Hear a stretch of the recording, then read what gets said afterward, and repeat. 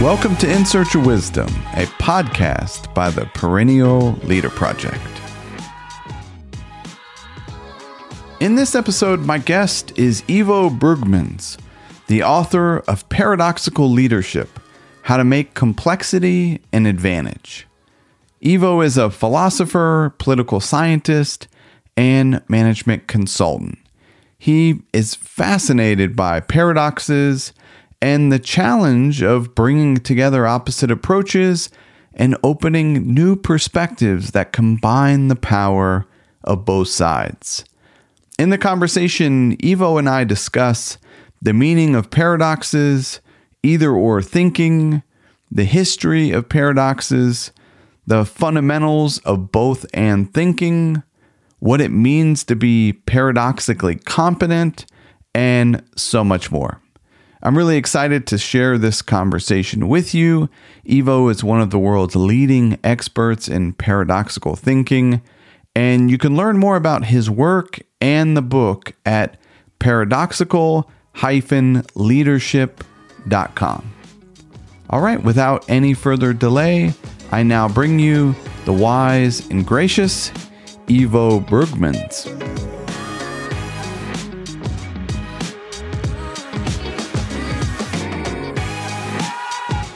Well, Ivo, it's a pleasure to meet you. Welcome to In Search of Wisdom. Thank you very much. Thanks for having me. It's a pleasure. I'm really looking forward to chatting about your new book, Paradoxical Leadership. But before we get into the book, we generally spend a few minutes and talk about how you came to be interested in paradoxes. I know you have a background in philosophy. How did this all get started?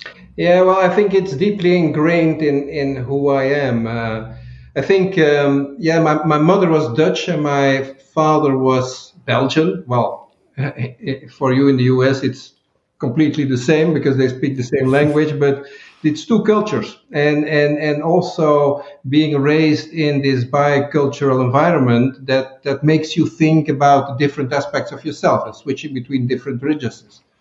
And like you said, I studied philosophy, and there I was also interested in paradoxes. I wrote my thesis on logical paradoxes, the liar's paradox.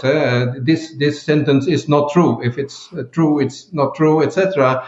And that also introduced that aspect of going at a meta level, because at the level of the sentence you cannot say. But anyway, you have to go at a higher level. And anyway, after my philosophy studies, that was resting 25 years, and then it came back again. I was a consultant, traveling a lot for my work with throughout Europe. And there I was puzzling about the question, how can we live in a sustainable way? And that relates to, well, on the one hand, you got this paradigm of unlimited growth, personal growth, economic growth, and everyone wants to grow.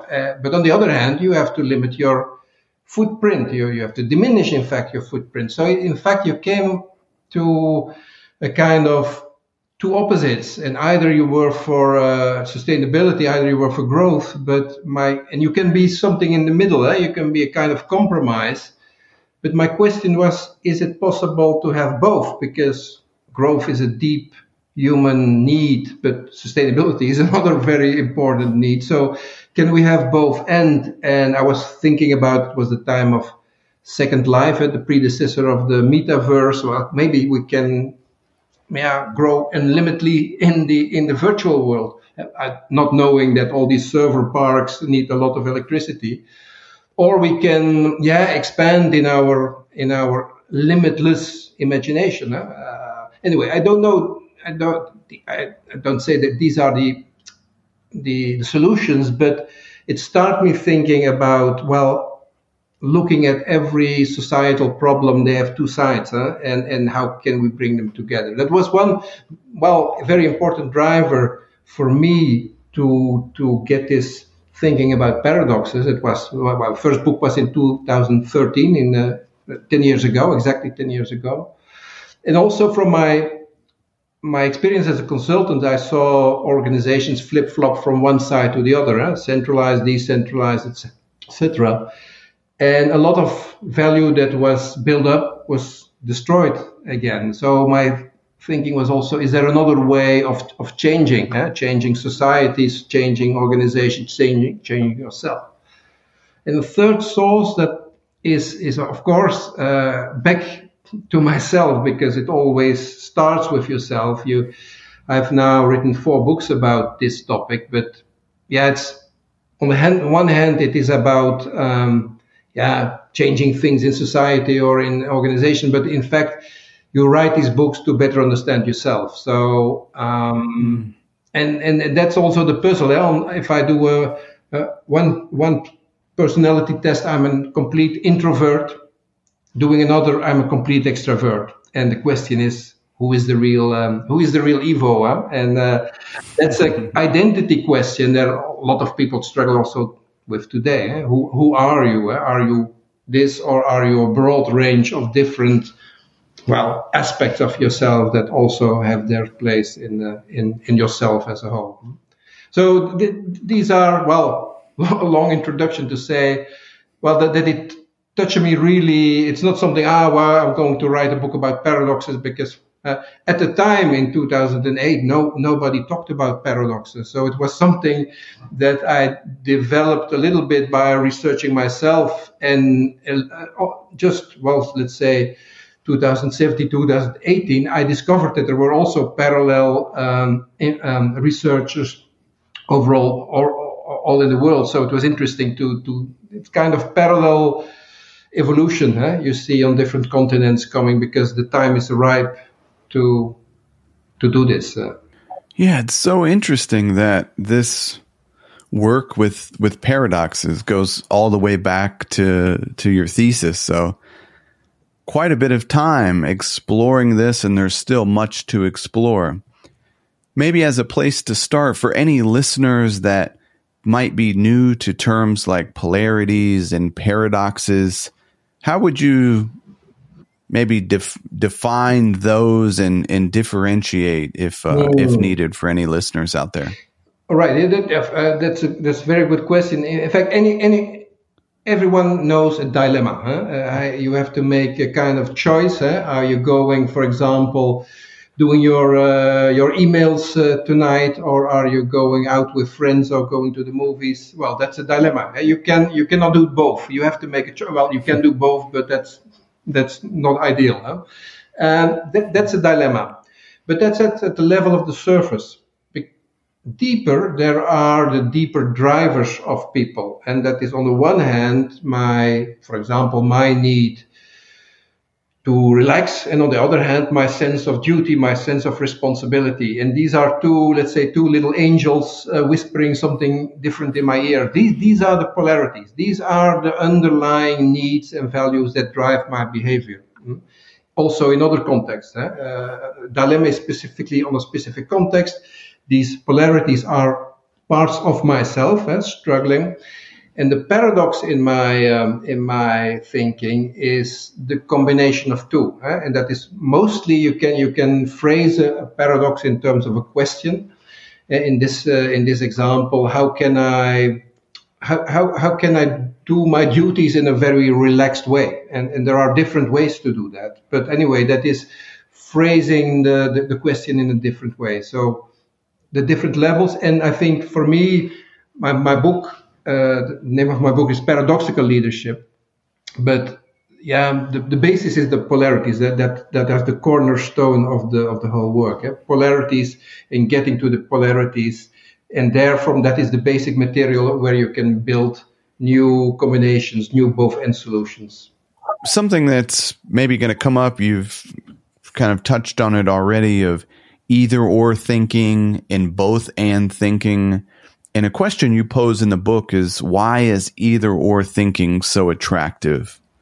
So why is there a pull towards this either-or? Oh, it gives enormous clarity, because you have to, if you say, okay, Joshua, what kind of person are you? Are you a blue person or a red person or a yellow person in terms of management types or whatever? Well, it's clear to say, yes, that is clear, that is predictable. And for example, for a leader, it's very clear here that this is the direction we're going to centralize, or we're going to decentralize, or we're going to innovate or stabilize. So it's enormously attractive, and it can work quite well. It can work well in situations that, in fact, you need a kind of very clear direction, but only for a moment, only for a very limited lapse of time, because otherwise the aspect of polarities is that both are connected, and the one cannot without the other. If you centralize a lot, take that example, well, then it becomes bureaucratic. So then you need the other side, let's say, close to your market, decentralized, etc. If you do that too much, then it becomes a liability in the sense that everything is loose sand and there is no connection anymore. So you go back to, so both poles need each other. And therefore, it's only for a short term that you can say, in a crisis, let's say, well, let's go that way. For example, if your organization is at the brink of collapse, then, well, you say, well, let's focus now on stabilizing what we have and put all the innovation projects in the fridge, for example.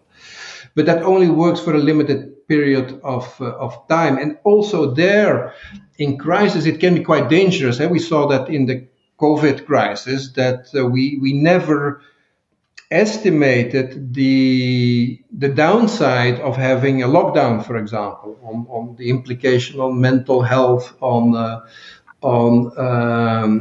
domestic violence, etc. So that is the other side that we did not foresee. So it always has these two sides, and also in such a crisis, you have to balance both. You have to balance mental health and physical health, or economy and then people. So it's always kind of trade-off where you try to have, well, the best of both in that sense. So it is quite attractive, but it has its large disadvantages, of course, because you see that, and let me name some of them. That is, organizations and society goes from one side to the other because you overemphasize this one. So the system has to self-correct, but the system always self-corrects. But it can be with a big bang, or it can be in a fluent way. And often we do that in a big bang. Often when organizations change, because then they're confronted with so much liabilities of the strategy, that they have to go 180 degrees turnaround to compensate that. So that is a lot of value that is created, it will be destroyed again, and that is something that is not a very sustainable way. And it also doesn't. It is quite frustrating also for people who work in an organization, because then you say, well, what you did in the past was not good. Now this is the new course, and this is the holy grail now. And people who work a long time in an organization have seen these flip-flops for many years, and they become cynical about it. And another big issue with this whole either-or thinking is that you get a polarized situation where, because we love to have these both poles to put them in a neat box, but then it's pure. It's pure, and we put a Chinese wall between them. We got in an organization an innovation department and a finance department, and they're doing all finance, they're doing all innovation. But by doing this, you interrupt, let's say, the self-correcting mechanism, the feedback mechanisms. And anyway, then it starts polarizing, and then it clashes, and it is not a very productive way. So my thinking is also about how can we get from a polarized situation back to a good normal dialogue. And of course, also either or, you get endless discussions in organizations, for example, between, are we going to change the structure? And then the culture will follow, or are we going to start with the culture? Well, both are true, of course. But anyway, you can have endless discussions about this. This is the chicken or the egg, like we said here so I think it's it was certainly in this time, because in a world that is reasonably small, these impacts are quite small. But we live in a globalized world, in an open world, where disbalances in one side of the world have an immediate impact elsewhere. See the COVID crisis, for example, or economic instability. It's a fascinating thing, this pendulum swing or overcorrection. I think any of the listeners in organizations have probably experienced maybe some sort of overcorrection. I spent my adult life in the military, and I know that was, a thing that comes up of you go to the opposite pole. I'm curious to ask from an individual perspective. It seems like maybe something that comes to mind is picking up a new exercise habit. Like maybe there's a pain point. You're made aware that a change in lifestyle needs to happen.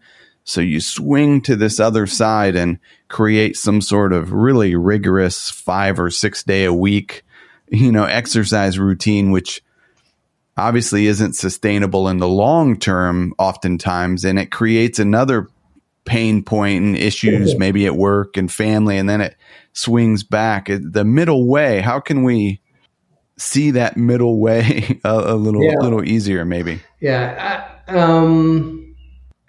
I'm not an advocate for let's say what Aristotle say the golden middle way. In fact, sometimes you have to go left, and sometimes you have to have the flexibility to move around this axis.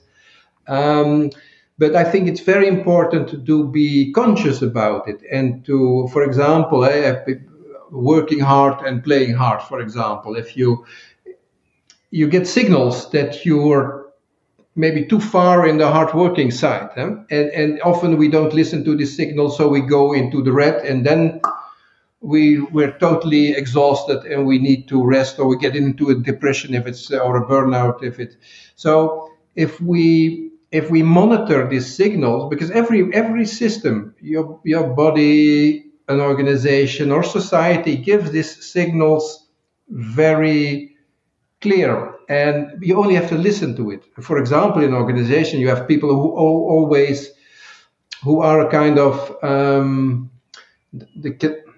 how you call it, the canaries in the mine. They notice that something is going in the wrong direction. They start to complain, and you say, well, they are complaining, etc. But anyway, maybe the solution that they propose is not the right solution, but they give the signal, and it's interesting to take serious the signal, as that you take the signals of your own body or your own.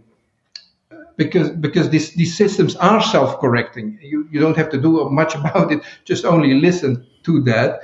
So, and then you can take the turn more in a more fluent way. So I think we need to be a full person. We need the full range, from being extrovert to introvert. And in some contexts you need to be very extrovert. In some, it needs to be reflective, etc. But know when you're going too far. When something becomes a liability, that helps, and that requires. We probably going to talk about that. Some skills, and one of the most important skills is self-reflection on that side, and self-awareness, not only for yourself but also as a part of an organization where you work. Nice. And you talk about in the book the fundamentals of both and thinking, and you identify 3. And I want to touch on the first one, valuing the power of both sides. Mm-hmm. Could you unpack that a bit? Yeah, well, valuing both sides is sometimes not so difficult, because then we say, we have to stabilize and we have to innovate. Well, that's equal value. Of course, everyone understands that you need stability, you need innovation. But what about these kind of unvalues, let's say that we saw decay or destruction or let's say grief or emotion or that you're more, let's say, timid or introvert. These are values that are not so valued in our society. But they have, in my thinking, they have a role to play because they are counterbalancing something. If you're always happy, happy, happy, there is something that you put aside, and that is maybe your let's say I don't know how you say it in English, your grieving side or your tristesse or whatever that is. And if you don't allow that, it becomes bigger and bigger and bigger. Everything what you put away becomes enormously big. That's the pink elephant in the room where nobody talks about, but is so present. You see that what I call shadow, organizations that are very, let's say, um, comforting, familiar, hugging, etc. They often are very hard organizations because they cover something up that is not in the mainstream, but in the stream below, and that is jealousy, selfishness, because these are not values. We are all connected, etc. But everything what is below the surface is determining the behavior. So valuing is getting the positive side of things that you probably dislike or at the first sight find repulsive, and saying how can I not suppress it, but how can I use the power that lies beneath it in a positive way. You see that books like The Power of Vulnerability or The Power of Silence, these are all books that become bestsellers, mega sellers. Why? Because they tap into something that is not recognized as being a value. No, it is more the lack of something else. And then people get the recognition, and then a lot of energy comes free. So it is something that is extremely powerful, and it is looking on what is the positive value below that is not always obvious. For example, myself, I have difficulty to have clear boundaries. I say, well, I do that for you. I take on this responsibility. I do this. Until it's like here, and then it's one question and it's too much, and I explode. You see only the behavior, but it's an extreme reaction towards not setting my boundaries clear enough from the start, let's say, and therefore it gets not in a very it is not in a just relaxed way. Now then it's too much, and then you get this shadow coming in. So that is, get to the bottom of how can this help me? How can this also be a value? Decay or destruction can be a value because it can create new opportunities for growth and new opportunities. And people like decay because, and I wrote in the book, people go to old ancient cities with a lot of ruins, and they enjoy just this something that is in their eyes decay. Well, that's not the value. So that's a little bit what I want to say with that, and I think it's very important to do so instead of pushing it under the carpet. Yeah, and it can be a challenging thing depending on the particular side. It reminds me of Thich Nhat Hanh's book. The late Zen master wrote a book, No Mud, No Lotus, where he talks about that and happiness and suffering. It can be a challenging thing to value that side of suffering. Obviously, the happiness for most of us is an easier side to put value to. Yeah. I don't say that you have to seek unhappiness, but I say if there is unhappiness, let it be instead of trying to put it away and try to be joyful, etc. Because it doesn't disappear by being joyful. It is there, and it just needs to come out in one way or another. And it can come out in an extreme way, or it can come in a normal way. And so I'm not a guru saying seek unhappiness, people. Yeah, and we'll get into it towards the end of the conversation, but it reminds me of one of the skills, this allowing discomfort. Yeah. Yeah, so it's like allowing it to be. Subtle difference, but an important one. Can I ask a curiosity question to you? You said back in 2008 when you were writing, your first book on the topic, not as many people were talking about paradoxes. Now a few months back, we had another author on of both and thinking.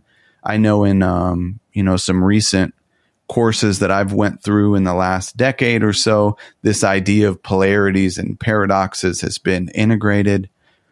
But as you talk about in the book, it's not a new idea. You like Lao Tzu, Heraclitus, the Buddha, many of these other things. The philosopher Karl Jaspers called this period the Axel period, 2,500 years ago.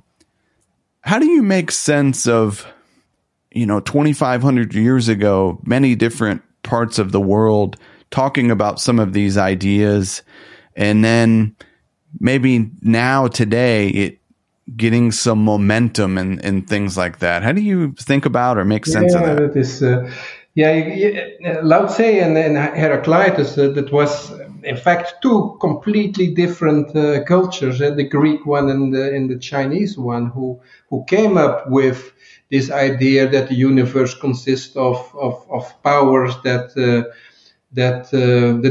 dynamic of opposing forces, and as a creator of life, etc. I think what is driving our culture also is the question. Well, hey, we got it in all the religions of the book, where you got the heavenly powers and the earthly powers, and heaven is much stronger than earth. So you got the kind of, and Plato is also kind of dualistic world, where you get the world of ideas is nice, and the rest is just the material world is just an illusion, in fact.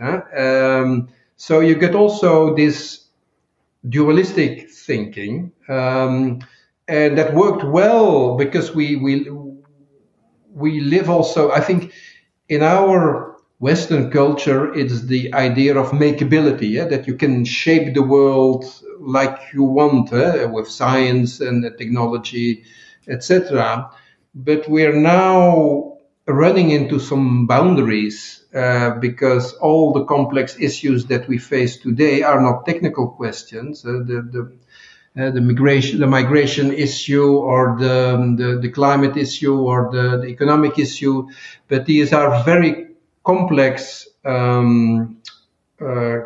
challenges, where in fact you always need to have both sides. If you do on one side, it goes just the other way around. So you have to work on different press on different buttons at the same time. And now I think, because my first book appeared in 2013 in Dutch, and after 1 year it was it was a kind of discounted, and no one wanted to buy the book. It was the most beautiful book ever written, by the way, but anyway, it was not recognized. But then 4 or 5 years later, I wrote a second book, Paradoxical Leadership, in Dutch. And it became a success, a huge success, because the time has incredibly changed, and we're living now in this, what we call a VUCA world, volatile, unpredictable, complex, ambiguous. And that has become increasingly, difficult. So managers, but also politicians are looking on ways to tackle these profound questions in a different way, and they see that linear thinking doesn't work anymore. So I think it's it's really the need that that we need another way of thinking to approach these kind of complex questions. Otherwise, they were long solved. But we are against the kind of limitation in this, and a lot of also in leadership, one sees that okay, the paradigm of the strong leader who knows the solution. That's not it. It's much more complex. It is much more a balancing act than a kind of decisiveness act. That is not on the level of dilemmas. It's on the level of polarities and interconnected polarities. It's such an interesting thing. You were talking about growing up in these different cultures, and it's a fascinating thing of like as you talk about the maybe some sort of stereotypical leader identifying and pointing some sort of direction or something like that. But when you travel a lot, and if you're able to experience these different cultures, like you have the particular culture where you were raised, there's a set of, it's this way, it's that way. Then you can go to the other side of the world and it's the complete opposite. And it works as well. You know, it's like, there's not necessarily the way. There's many ways, but sometimes it's difficult to see that. Like traveling cultures is one way. Are there any other ways that come to mind that's maybe helped you to see some of these paradoxes and maybe see a bit of the both sides?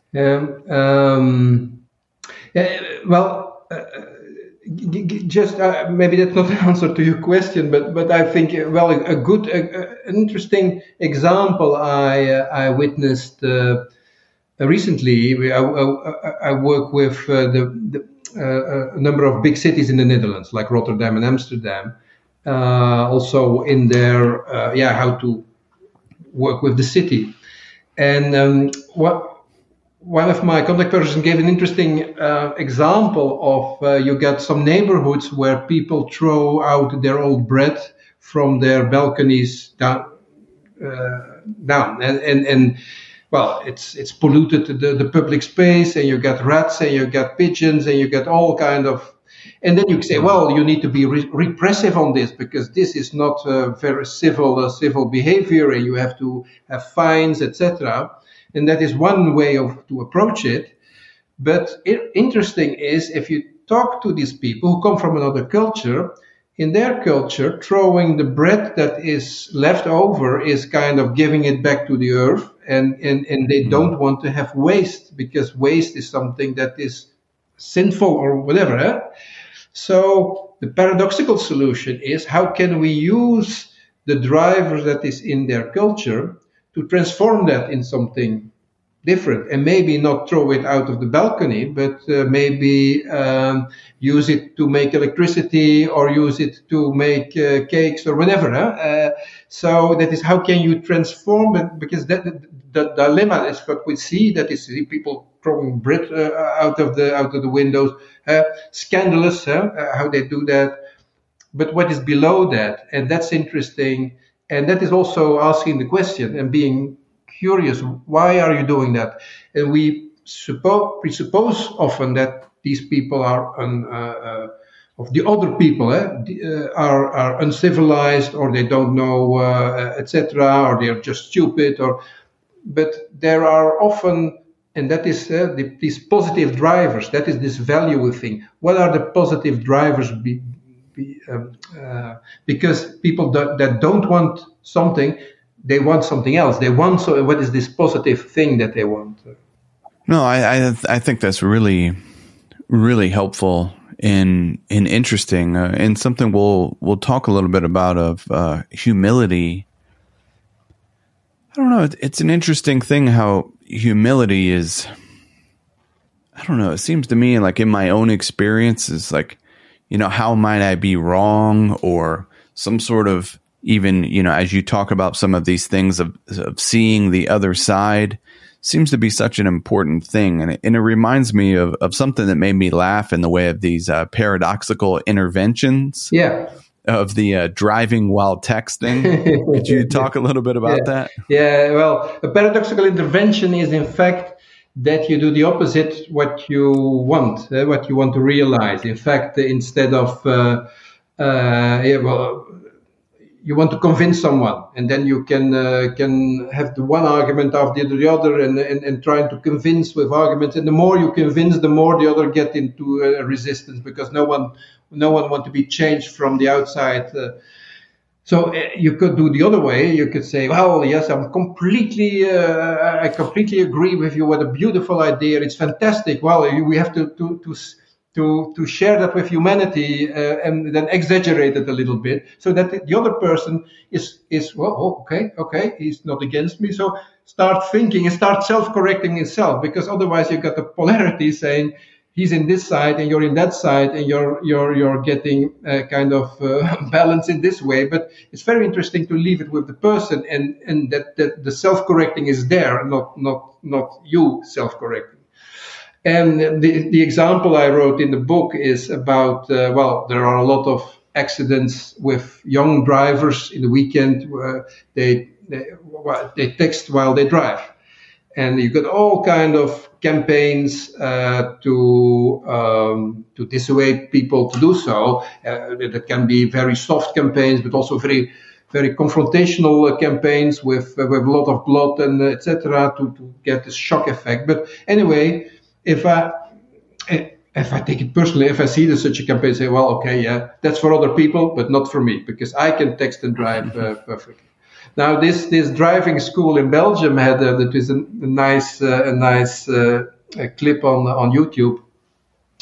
There's a driving school, and the driver instructor said to the young driver, let's say, well, it's not enough for you to drive well to get your driver's license. You have to drive and text together, and then you get your driver's license. And then you see, okay, right? They got their mobile phone at hand, and they start to get difficult maneuvers with obstacles, and you see these people getting totally white and scared and anxious, until someone said, well, sir, what you ask from us, that is completely irresponsible, and then you are where you are, and that's it's a little bit manipulative, but it can be sometimes a way to get out of a deadlock, because you get two positions, and if you go, the more you push on this side, the more the other side get in his pole, but you can also go in the pole of the other one, and then the other makes the move. So it's interesting. It's always this dynamic between these poles, and it is a little bit playing with this dynamic that can be quite effective. I love it, and it's such an interesting thing of the experience of something. You know, you can experience trying to text and drive and maneuver and things like that, and you're made aware very quickly that it's unbelievably challenging and not a wise thing to try to do. But that can be difficult for us to come to that realization, to get the opportunity to, in a safe way, experience something and maybe see both sides. But this, the paradox in your work and the work that other people are doing in this area, it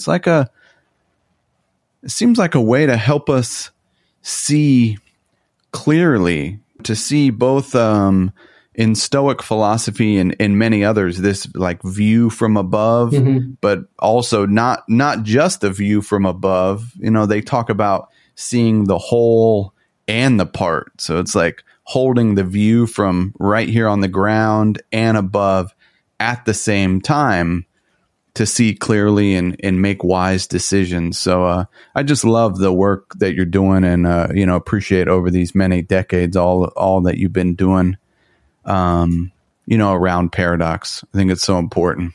So I thought we could maybe finish up the conversation and talk about how to be paradoxically competent. And I want to read something that you write in the book, which I think is so counterintuitive for much of us. You write, "We tend to categorize and seek clear profiles of ourselves and of others.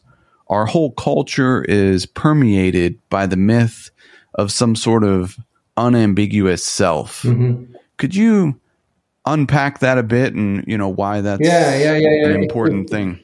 Well, it gives a lot of identity is one of the number one issues at this time.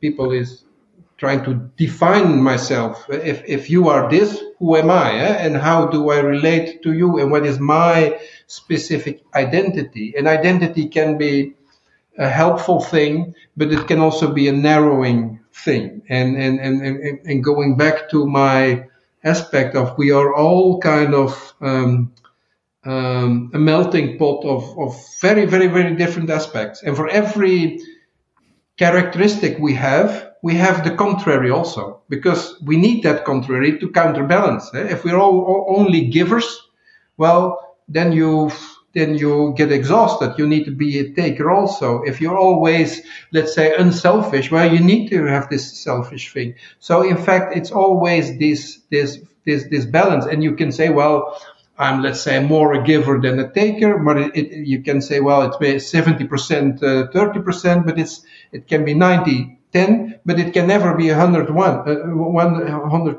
nil, because you need always these both sides. And if I look at identity, who are you then?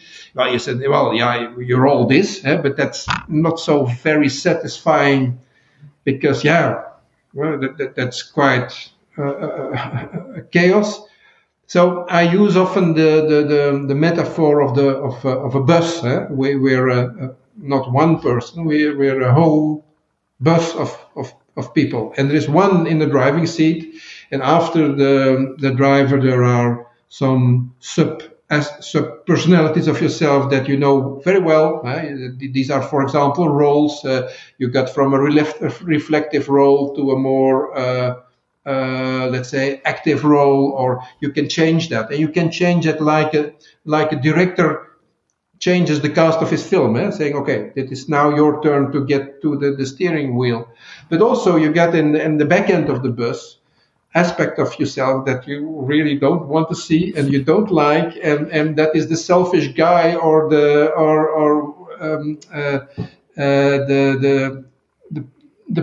aspects of yourself that you don't want to see. But anyway, sooner or later they will come to the front of the bus and take over the steering wheel, and that can be, let's say, to go back to my example, if I find myself that having clear boundaries is for me something has the connotation of being selfish, because and therefore I put it really at the back of the bus. But anyway, when I'm on holiday, it comes back and I get the angry Ivo gets on the steering wheel.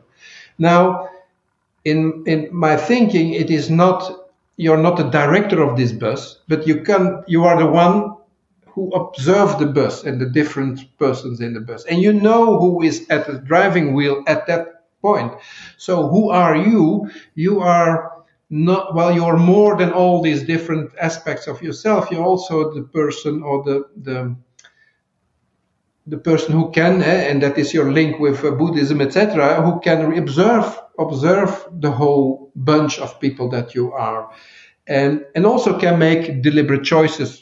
Not always, but and this gives a much more space and much more possibilities, in fact, to because these are all aspects of yourself, and you know when something comes up, but often we are not aware of this, and this is something that triggers us. If my son and daughter are very nasty, I get very authoritarian, for example. Oh, right, that's a trigger. That's my reaction. If I know that, oh, right, okay, I mean an authoritarian. Oh, all right, but I'm also a nice father. So do I need to go in this role, or have I have the liberty to take this role on or not? Huh? And that is, I think, the power of and this self-observation is so crucial, I think, as a crucial, one of the crucial skills in this. I think it's the basis of well, the eight skills that I work out in the book, but I think it's the basic layer also, and that's more internally focused, and most competencies are externally focused. It's about behavior, but this is kind of an internal quality that is, I think, and it's a kind of meta competency, because there you can see what competency that you use in what situation. That is, let's say, the master director of the whole bunch, let's say. Yeah? And sometimes you have to be more at the background. Sometimes you have to show off, etc. So you make more conscious choice than it overcomes you. I love it. I think that is such a beautiful and important idea. I made a note here of a Tolstoy quote that I want to highlight, but essentially you just laid out exactly what he was saying so beautifully, and I have a question for you. But Tolstoy wrote, one of the most common and generally accepted delusions is that everyone can be qualified in some particular way, said to be kind, wicked, energetic, so on. I'm paraphrasing here. But he said, people are not like that. Everyone bears within them the germs of every human quality. Now manifests one, now another, and it just kind of goes on there. You don't see a lot of that. And I read a lot of books. Obviously, I interview a lot of authors. You don't necessarily even see a lot of that, which I think is such an important idea, and maybe a difficult one to grasp and accept. Maybe not. I'm not sure. I don't know. Is that your experience? Like, why is that? Why do you think this is an important idea and maybe not as commonly talked about? Because it might be confusing, that you say, well, but anyway, I need to have a very sharp profile, also on my CV or on my LinkedIn profile. I'm about this, and not about that. And it gives a lot of comfort, but I think the big advantage of this self-reflection is that it helps you to empathize with others, because if you recognize all the aspects of others in yourself. And what we often do is, for example, they say, well, I'm not judgmental, but these people are very, very judgmental. Or, let's say, people who looks down on other people, I find them despicable. What I'm doing is exactly the same. So that is then the blind spot. And being aware of that, you can help you start a conversation with people, because you recognize this aspect of being better as someone else also in yourself. Right, okay. And that allows you to be much more mild regarding others than saying, okay, I'm right and they are wrong. And that is a way also to start a real dialogue instead of, let's say, my position versus your position. And my polarization is very attractive, because if you're for this and I'm for the opposite, well, you make me feel alive, because I know this is where I stand for and this is where I stand. And the more you say that, the more I get a sense of purpose. And you saw it in the Cold War. The two parties needed each other, and if one collapsed, well, the other get into an identity crisis. Who am I? So sometimes, let's say, also you see that with dictators, if you have a problem inside with all kinds of tensions, you get an external enemy, because the external enemy gives closure of all the ranks, and it's much more difficult to break that. It requires that you, first of all, see that pattern, and that you question yourself in that. Is that something I want, or is that and what are the negative consequences of that, because it doesn't help you solve problems anyway. It only gets us in a deadlock. Yeah. And it's an interesting thing. Our minds are naturally categorizing and labeling, good, bad, tall, short, whatever it may be. Like the Tao Te Ching talks about, one side obviously giving birth to the other. Once there's short, there's tall. In Zen, it seems like they stress seeing kind of beyond words, without these constructs of words. But it makes me think of, like in your book, this idea of both and thinking. It's not necessarily suggesting that you abandon either or thinking, or, by any way that's not needed, because it is. And it's, I don't know, it seems like this is a similar thing in terms of, like, yes, the labels and the classifications and the words help. It allows us to have a conversation and you to write a book. But in a way of, how do you see when the limitations of them, and when it's a time for curiosity and wonder, to maybe, how do you hold all the words and the labels and assumptions to the side? Yeah. It is.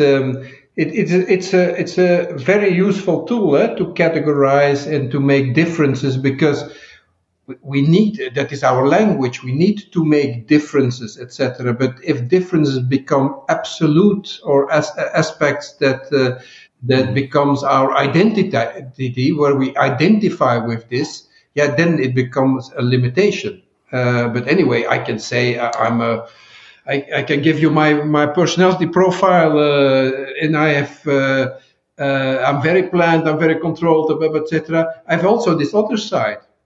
But anyway, I'm conscious about it. I know also when I get when it's overdone, when I exaggerate, when I then I can in some way control it better, or make it more use it in a better way. And I think I got this beautiful example of.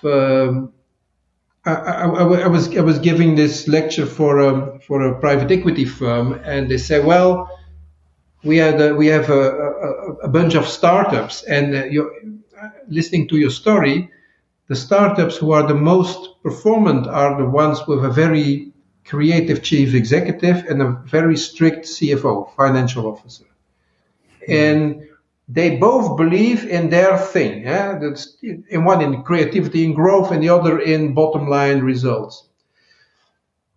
If they can also go on a higher level and see their view, they can passionately believe in their view, but see it as a kind of partly vision, and that it needs to support a higher purpose. Then it's an enormous driver of this diversity is an enormous driver of performance and success and whatever, and happiness. If they don't see that higher purpose, if they see I'm right, etc., well, then you got a completely split in the organization. And so it is, like you said, it is believing it, embodying it, but on the other hand, being at the meta level and observing it. So it is not only observing it like we're kind of meditating all the time. It's not only in the action mode, it is switching between both. And then it can be very powerful. I love it. Our time has flown by, Ivo. Let me throw a couple more questions at you. One is, so you identify 8 skills around this paradoxically competent, and maybe one that we've been talking about, self-observe and take a meta position. But the second is self-analyze and put the inner world into words. Yeah. Could you unpack that for us a little bit? Yeah. That is, I'll give you an example. I was giving this masterclass training a week ago with a colleague, and I'm the guy from the content, and she likes all these kind of playful working methods. And my self-observation is we discussed, and I felt a lot of resistance. Well, this is not, and I tried to go all kind of arguments not to do that. Right, but then I self-observe. Oh, right, okay, right. I'm steering something in a certain direction. Why does it touches me so? Why am I so vigorous about it? And then I get into self-analyze and say, right, this is my paradox between having control and giving freedom, but also let things happen without being controlled. Right, and I'm very much on this side. And the other thing is, well, I'm a little bit afraid that I'm not taken seriously enough. So that it is all playful, etc. That's childish, and then I associate it with childish. Interesting. That is also my polarity, and that gives me. So the self-analyze is you have to observe it, but where does it come from, and what are charges, emotional charges, convictions that are linked to it, and why is that my behavior? And then you come in the aspect of allowing this discomfort, because then I started to say, okay, you try an exercise. I just monitor, and then I was very anxious. What is going to happen, etc. And I went through that experience, which was very discomforting. But anyway, it worked, etc. So, and that created for me the openness to say, well, maybe there is, and that is the fourth skill. Maybe there is something good at it. Maybe that's something interesting. Maybe that can help us. So, I'm curious. What is what would be the good thing about it? So, well, that helped me to open up. But before that, I have to go to this uncomfortable phase, like, what is going to happen here? I love it, and I appreciate you sharing that example. And it sounds like in that self-analyze that it's with a lens of kindness, compassion, curiosity, and things like that as you're observing and analyzing.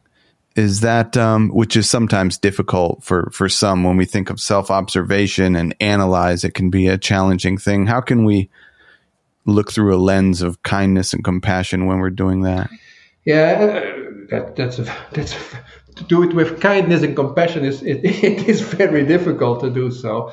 But anyway, just to allow it, that these things, you don't have to like it anyway, but you anyway allow these things. And for me, I know that if you allow this uncomfort to exist, because my mind will only, if I have a problem, I want to solve it. I will solve it immediately, and I feel shortcoming. If I cannot solve it immediately, I find myself stupid or whatever. But allowing this discomfort helped me in the past. The big innovations I did in my work came out from this phase of discomfort, staying in this not knowing phase, etc. And then something arises that you never expected that could rise. And this gives me the strength that allowing can help me also as a professional or a person, etc. So it is not something that it's not so a masochistic thing, but it is something that can help me be more effective person. I can better listen to others. I can better get things from others that enrich my thinking instead of opposing it. So it helps me to be a better professional. It helps me in my work. So that is my trick to do this discomfort, because it's easy to avoid discomfort and to have it all. But if you do that, you're always doing the same. You're staying in the same track, and discomfort helps you to enlarge your framework and to get on another track that you might not have seen before. Beautiful. Well, our time has flown by. We've made it to this final wrap-up question. We ask everybody that comes on how you define or think about wisdom, and I get that maybe the whole conversation has really been on the topic of wisdom. But any sort of brief thoughts around wisdom in daily life to conclude the conversation? Yeah, I think I think we covered that in large. I think it is. Knowing, know thyself, as I think Socrates said, is I think is the most important there, and like Tolstoy said, recognizing all these aspects of humanity in yourself help you to empathize with others and to connect with others, and I think to build a better world. That where you also have, because you touches on this humility thing, it is at the end it is not about yourself, but it's about what you want to contribute to the overall goal, and that gives you the most and the deepest satisfaction. That gives that's the reason why I wrote this book, because it's an awesome, awesome. No, it's a terrible thing to do. You're just writing, etc. People are just sitting on terraces and you're writing. And why do you do that? Because you have. I do this work because it's this higher goal. I want to bring something, and that is for me the reason I'm involved in this work. And I think wisdom is linked to this higher, contributing to this higher purpose. Well, this has been great, Ivo, and I appreciate the work and the time of coming on the show to talk about paradoxical leadership. It's great. I highly recommend it to the listeners. Is there anywhere that you might point listeners that are interested in learning more about you or your work in the world? Well, anyway, they can visit the website. It's paradoxical TradeLeadership.com. Anyway, they find articles, they find the link to the books, they find all kind of inspiration there. And of course, I recommend them to buy the beautiful book Paradoxical Leadership, who has now 1 week is published. And I think it's for me it encompasses 15 years of thinking about this matter. Well, beautiful. We'll put links in the show notes so it's easy to find. Ivo Brughmans, thank you for coming on In Search of Wisdom. Joshua, thank you. Thank you for listening. I hope you found something useful. If so, I encourage you to put what you heard into practice. You can learn more at perennialleader.com.